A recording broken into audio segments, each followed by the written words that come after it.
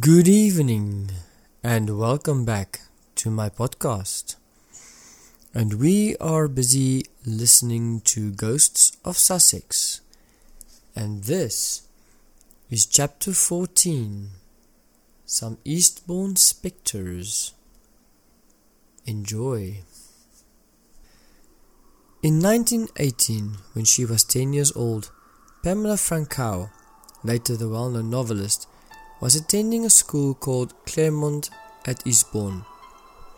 It was there that she saw a ghost in broad daylight.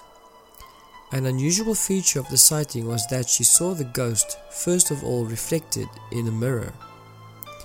As she came up the stairs, Pamela could see the cupboard standing on the landing. The cupboard was ajar, and the mirror on the front of it reflected a view of her bedroom, whose door was wide open. In this glass she noticed something moving across the bedroom floor. She was puzzled, because the other two girls with whom she shared the room she had just left in the garden. As she was wondering who it could be, the ghost ran out of the room and was like a dwarf because it was humped white-shaped. The ghost scuttled to the middle of the landing, where it faded away. Although it sounds indistinct, she was quite sure it was solid, but she did not tell anyone about it until she was grown up. Another haunted school is Eastbourne College. This one is not so odd as Pamela's, but it is infinitely more pathetic. It is the ghost of a young boy who found everything too much for him, and he hanged himself in one of the dormitories. His pale shape has been seen standing still near a bedroom doorway, as though he were waiting to ask something. There is also an icy cold feeling in one part of the corridors.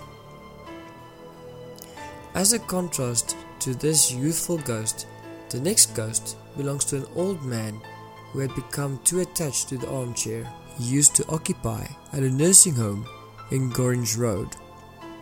The old man must have spent many hours sitting in that comfortable armchair, mulling over the events of his past life, and when he died, it did not seem to make much difference to him. The other residents could sense his presence and hear his laboured breathing in the sitting room every evening.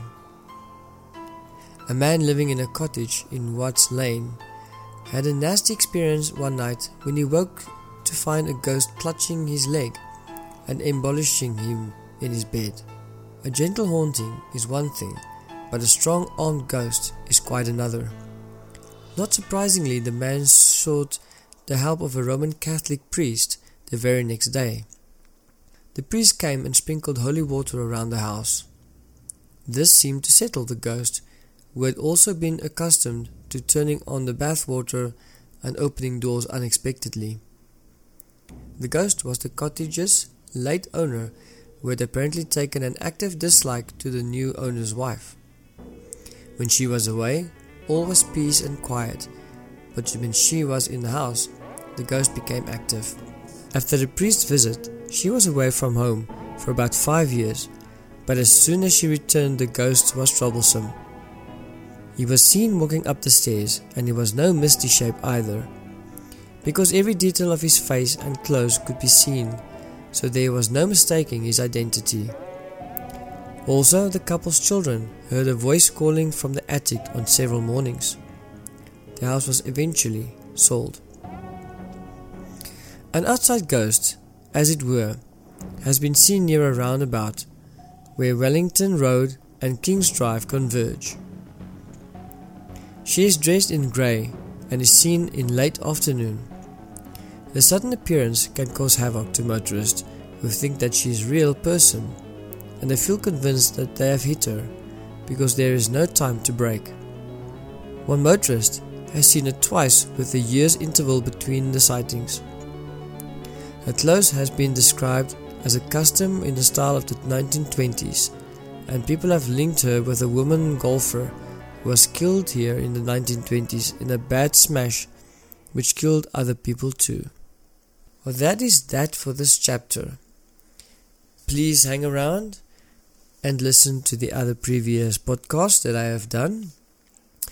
And if you like this podcast, please come back and enjoy the next one. Until then, don't let the ghosts and ghoulies bother you too much. Cheers.